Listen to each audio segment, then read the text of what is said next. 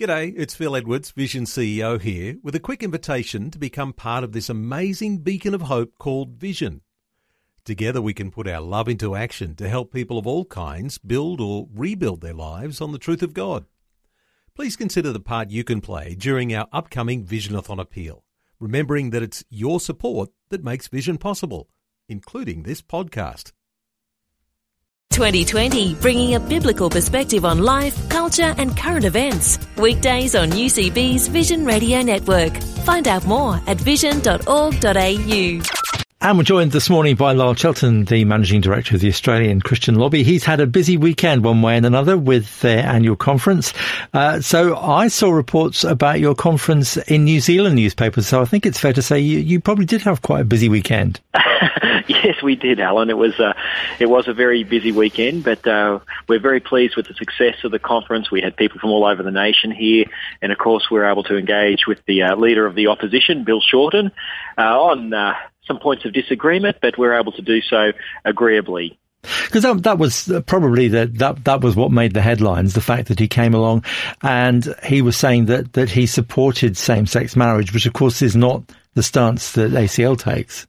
No, it's not. And Matt, I must hasten to say that apart from that issue, we found great agreement on many others, on being generous with our refugee intake and overseas aid and many other issues that we were raising there. But he did take the opportunity to put forward his views on same-sex marriage, which we expected. Unfortunately, there were some things that he said which probably aren't an accurate characterisation of Christians and the Christian constituency. And I was able to say to him very politely on the stage that I'd never heard anyone invoke God or the Bible to have a go at blended families or using that to in any way try and marginalise people. Now, he didn't respond to that, but I was able to say on the record that really the characterisation wasn't an accurate one. But nonetheless, we had a very fruitful and constructive discussion, and I look forward to an ongoing engagement and relationship with the Leader of the Opposition and his party. They're an important part of the Australian political process, and we must engage with them. How was what he said received by the people on who were in the audience? Look, I think we're all a little bit disappointed because we haven't been involved in the sort of thing that he said. We haven't been using the Bible and to bash up on blended families. He suggested that Christians had been pushing bigamy, polygamy and bestiality. Well, that's not accurate. The people who have been raising those issues are the ones on the same-sex marriage side, such as Justice Michael Kirby, the former Justice of the High Court, who said that same-sex marriage was the first step. You know, these things are step-by-step towards polygamy. Peter Singer is the one who's raised bestiality on Q&A and said that that's something which is acceptable. So somehow I think Mr. Shorten was misinformed. It's actually the people on the same-sex marriage side of the debate who have raised polygamy and bestiality, and it was disappointing to see him reference Christians as the ones using that in the debate. That's a problem that I suspect that ACL faces on a regular basis is that they tie you with a brush that actually isn't necessarily your tar in the first place. And in fact, I saw a report on in the New Zealand media where they described ACL as, and I quote, religious bigots, unquote.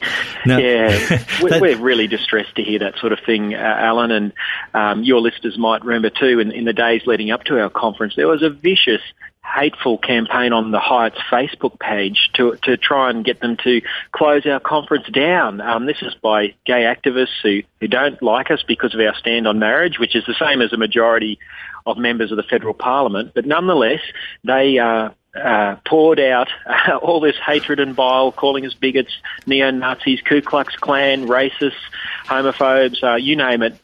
Post after post on the Hyatt's Facebook page was filled with this vile hatred.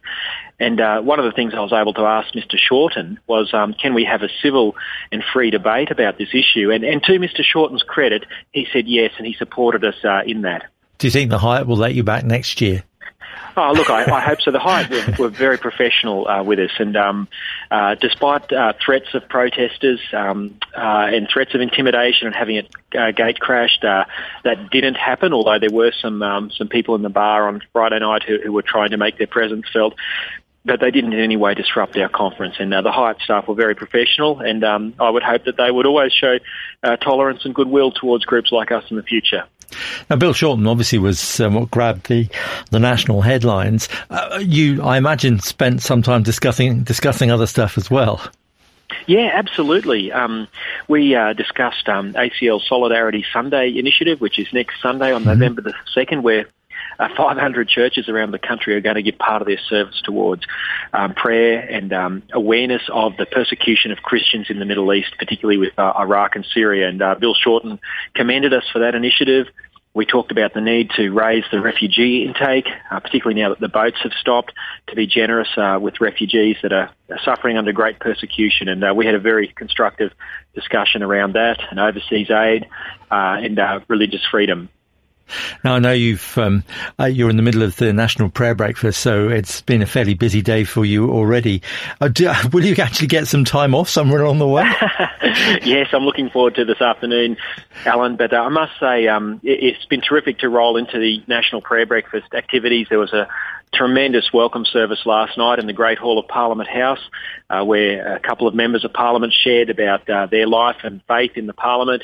And this morning, the Great Hall is full of people. The Prime Minister's here. There's senior Labor members here.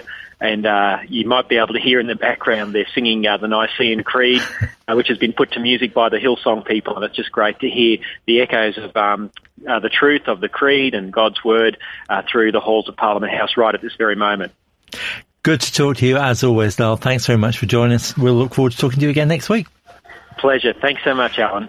Like what you've just heard? There's more great podcasts, or you can listen to us live at vision.org.au. And remember, Vision is listener supported. Your donation of any amount will help us continue connecting faith to life. Learn more or donate today at vision.org.au.